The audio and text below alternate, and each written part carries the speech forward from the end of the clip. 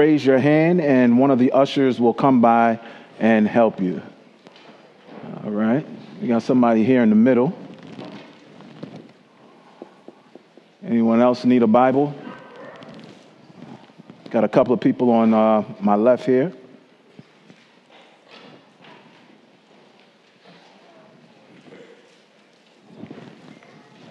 Yep.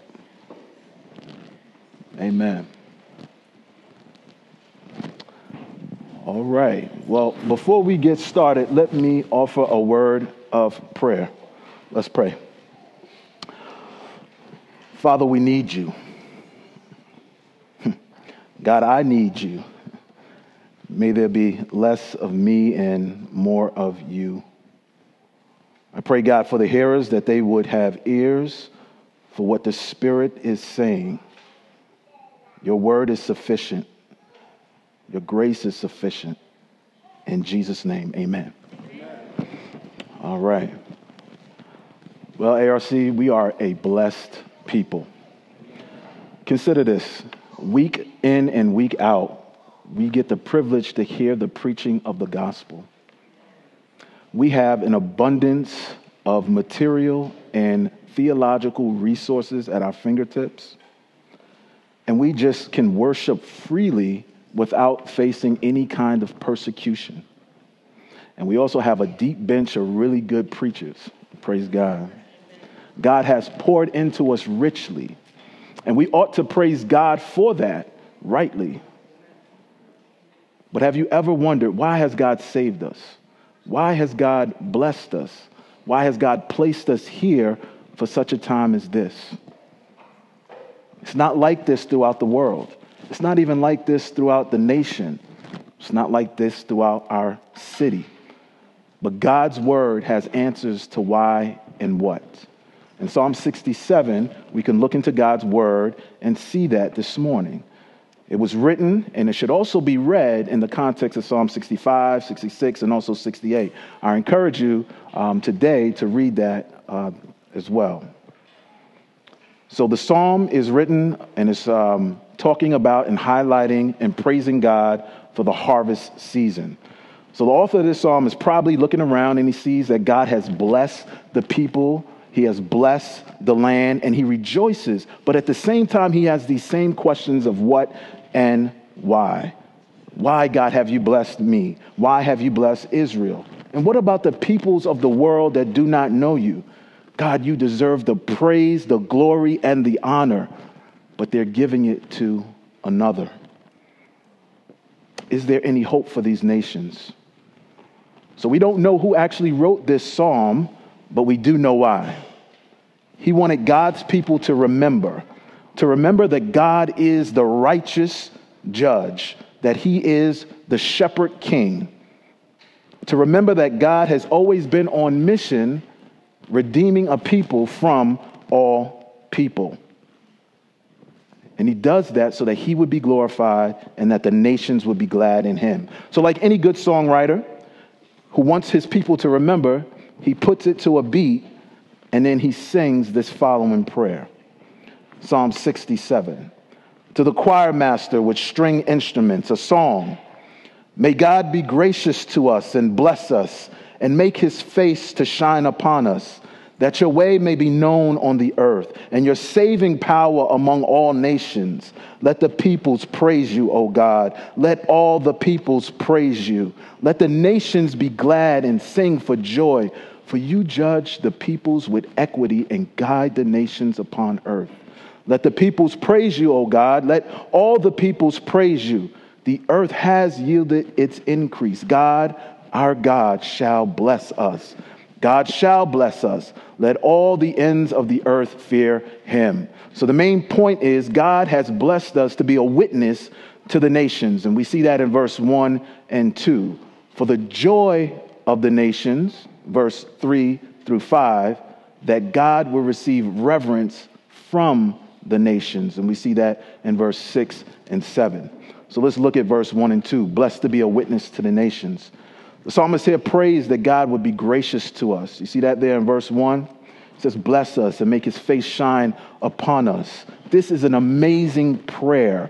In the Hebrew, it paints a picture literally of an expanded blessing. And as it moves forward, it shows the Lord's movement forward to his people from one level to the next level, culminating in God's face shining upon his people, God smiling on his people. He is praying literally to the God of the universe, the creator of the heavens and the earth. And he's asking to pour out his love and favor on them, to personally shepherd them, to provide for all their needs, both physically and spiritually, for God himself to look them full in the face and prosper them. This is unthinkable, especially in the Hebrew mindset. But what's even more amazing is that God himself desired this, and not just for Israel, but for all the peoples of the earth. If you see this here, it reminds you of the Aaronic blessing in Numbers 6, beginning in verse 22. Notice in Numbers chapter 6, who the recipients of the blessing are. It says, the Lord spoke to Moses, saying, speak to Aaron and his sons, saying, thus you shall bless the people of Israel. You shall say to them, the Lord bless you and keep you. The Lord make his face shine upon you and be gracious to you. The Lord lift up his countenance upon you and give you peace. So shall they put my name upon the people of Israel, and I will bless them. So there's a blessing to Israel, for Israel, period. So they thought. But whereas in Psalm 67, it's a blessing to Israel, for Israel, comma.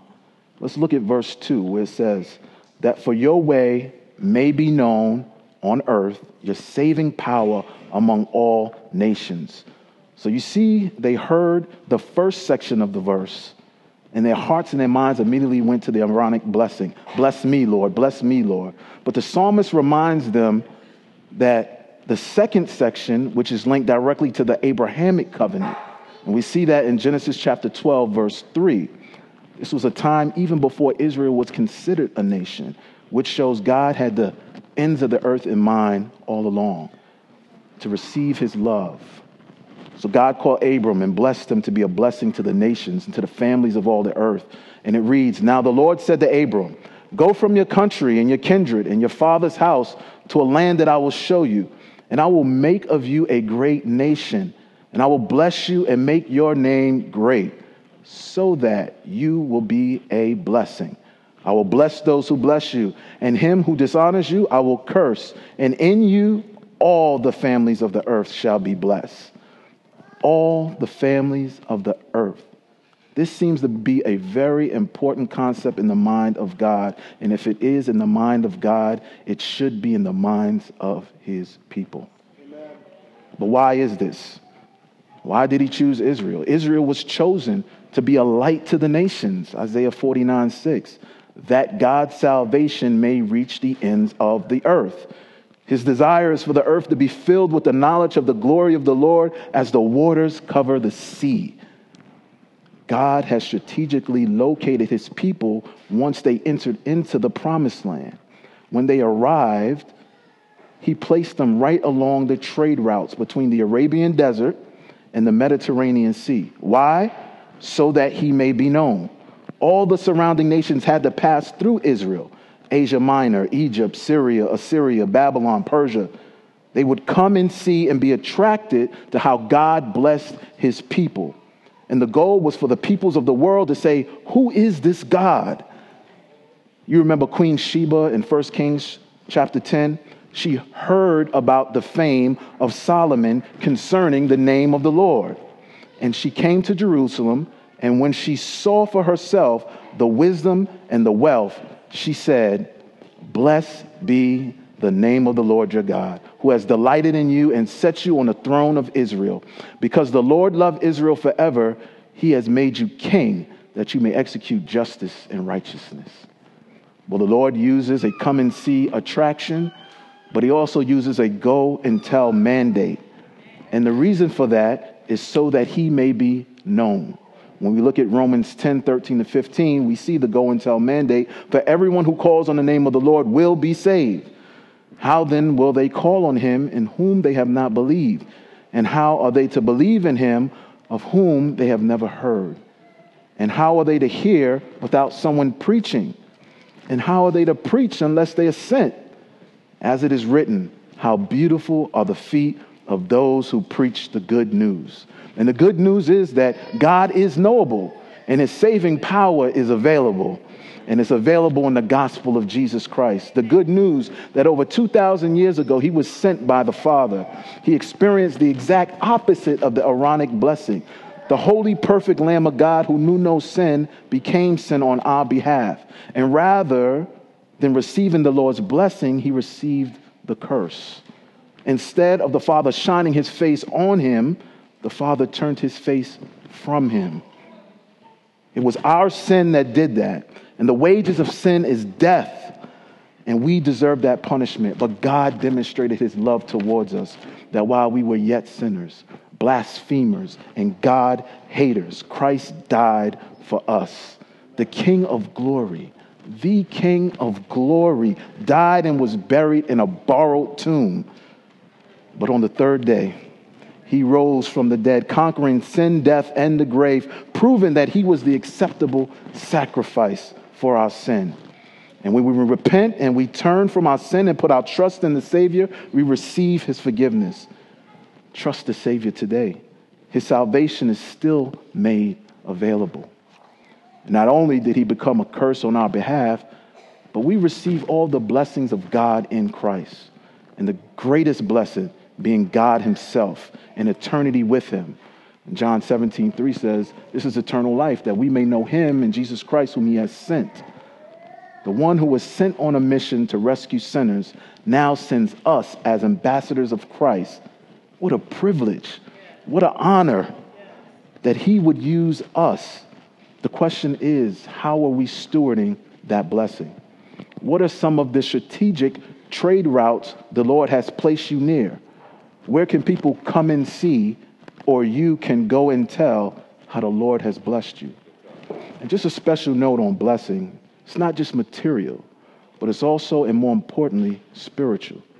God has blessed us to be a witness to the nations for the joy of the nations, which is in verse 3-5, the joy of the nations.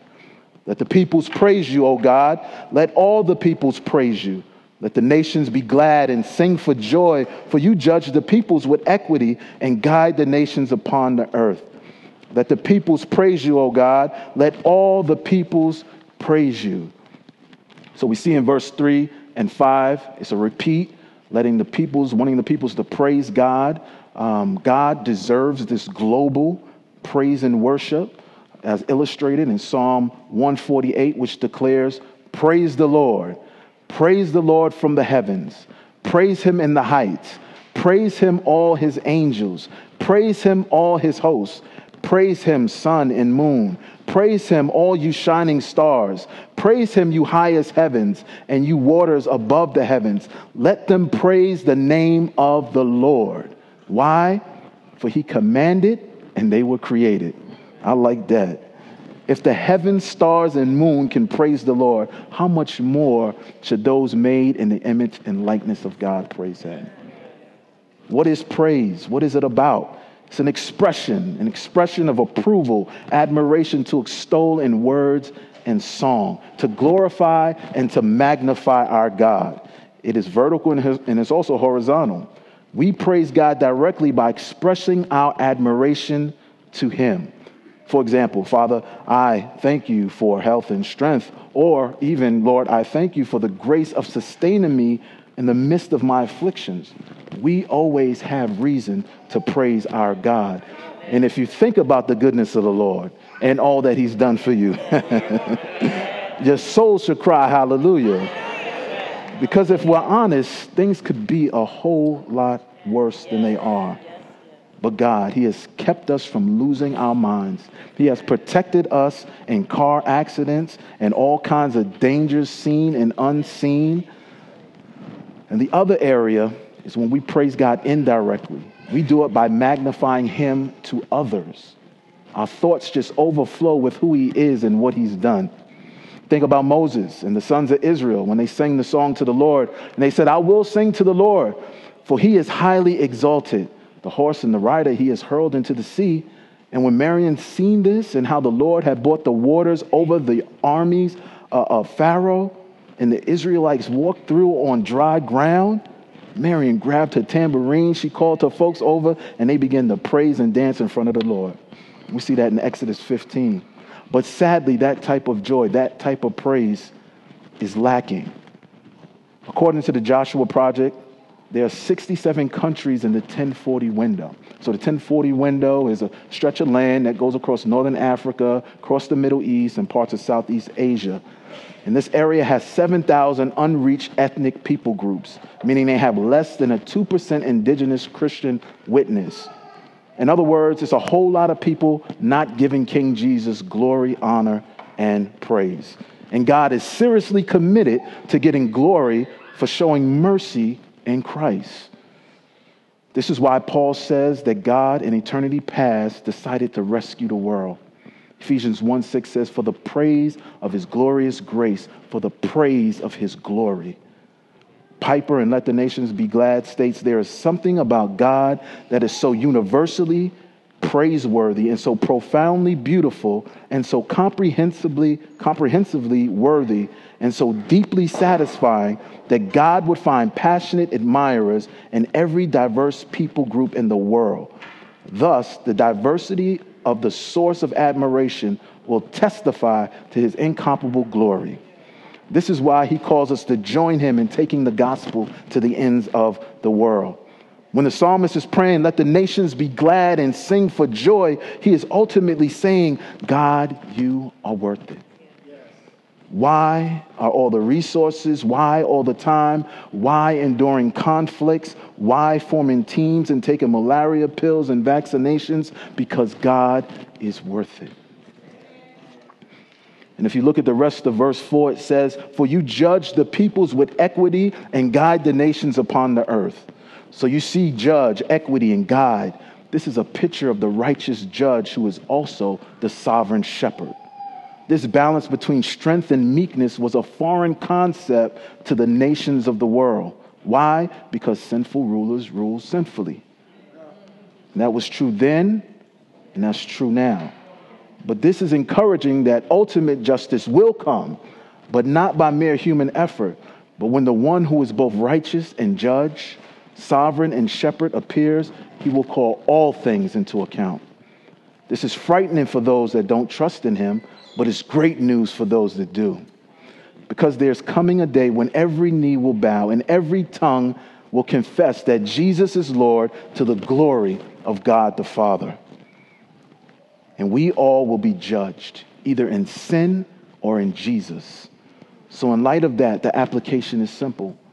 How will our missionary efforts here at Anacostia River Church help the nations rejoice and not despair in the soon coming King?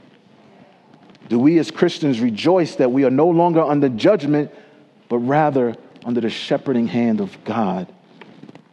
God has blessed us to be a witness to the nations for the joy of the nations, that God will receive, verse 6 and 7, reverence from the nations. The earth has yielded its increase. God, our God, shall bless us. God shall bless us. Let all the ends of the earth fear him. This is like planting a garden, and after years of seeding, finally you rejoice in the fact that the earth has yielded its increase.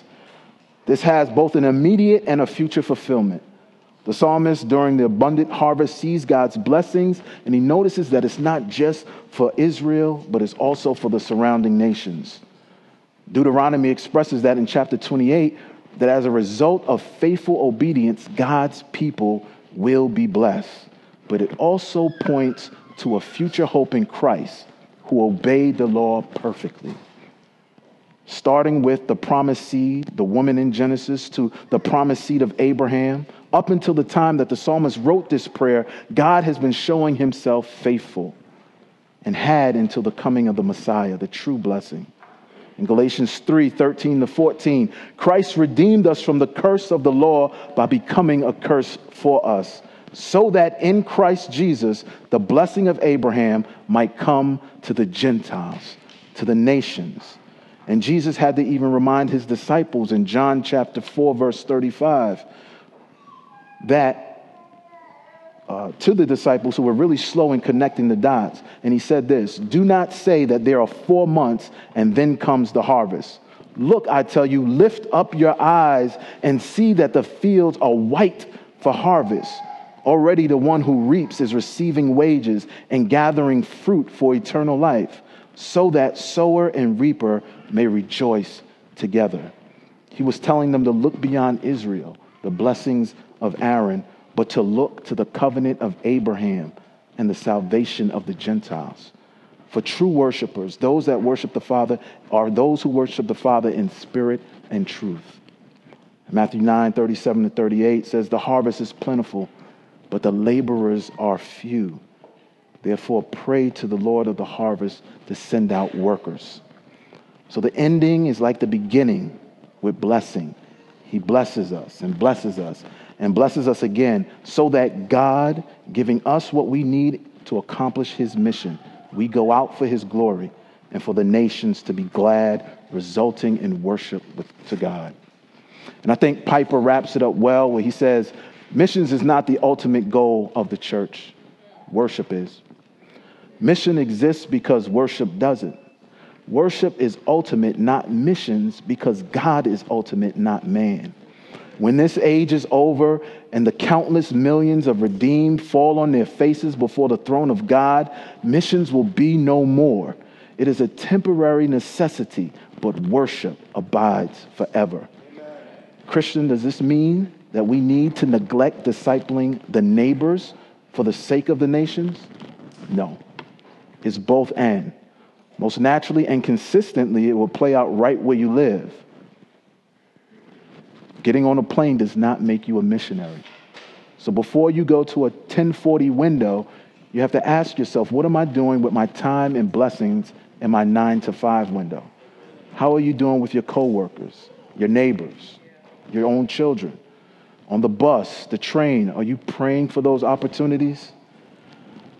Then also, on the other hand, should you neglect discipling nations for the sake of the neighborhood? No, it should be both and. Our mission statement at Anacostia River Church is to glorify God by making disciples from the 4 corners of the block to the 4 corners of the globe. But we are living in such a time where literally the 4 corners of the globe are on the 4 corners of the block.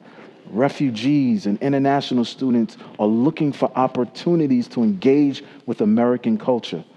International Students Ministry has a statistic that says 70% of international students are never invited into the home. That ought not to be.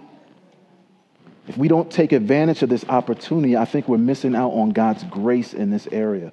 And truth be told, there's no telling how long this open door will last. But for now, in our daily routines, and even after service today, we can be intentional about recognizing and reaching out to the international community that is around us. God has blessed us to be a witness to the nations for the joy of the nations, that God would receive reverence from the nations. Let us pray. Father God, we thank you, Lord. Thank you for this psalm. We thank you for this reminder. We thank you even for the blessings that you have poured out on us, both spiritually and materially. Lord, may we use this for your glory. May we use this that the nations would be glad and that you would be glorified, oh God. We pray for international students and refugees that are among us, Lord, that we would recognize and see, and that you would receive ultimate glory and praise from all peoples of the earth. We pray all these things in Jesus' name. Amen.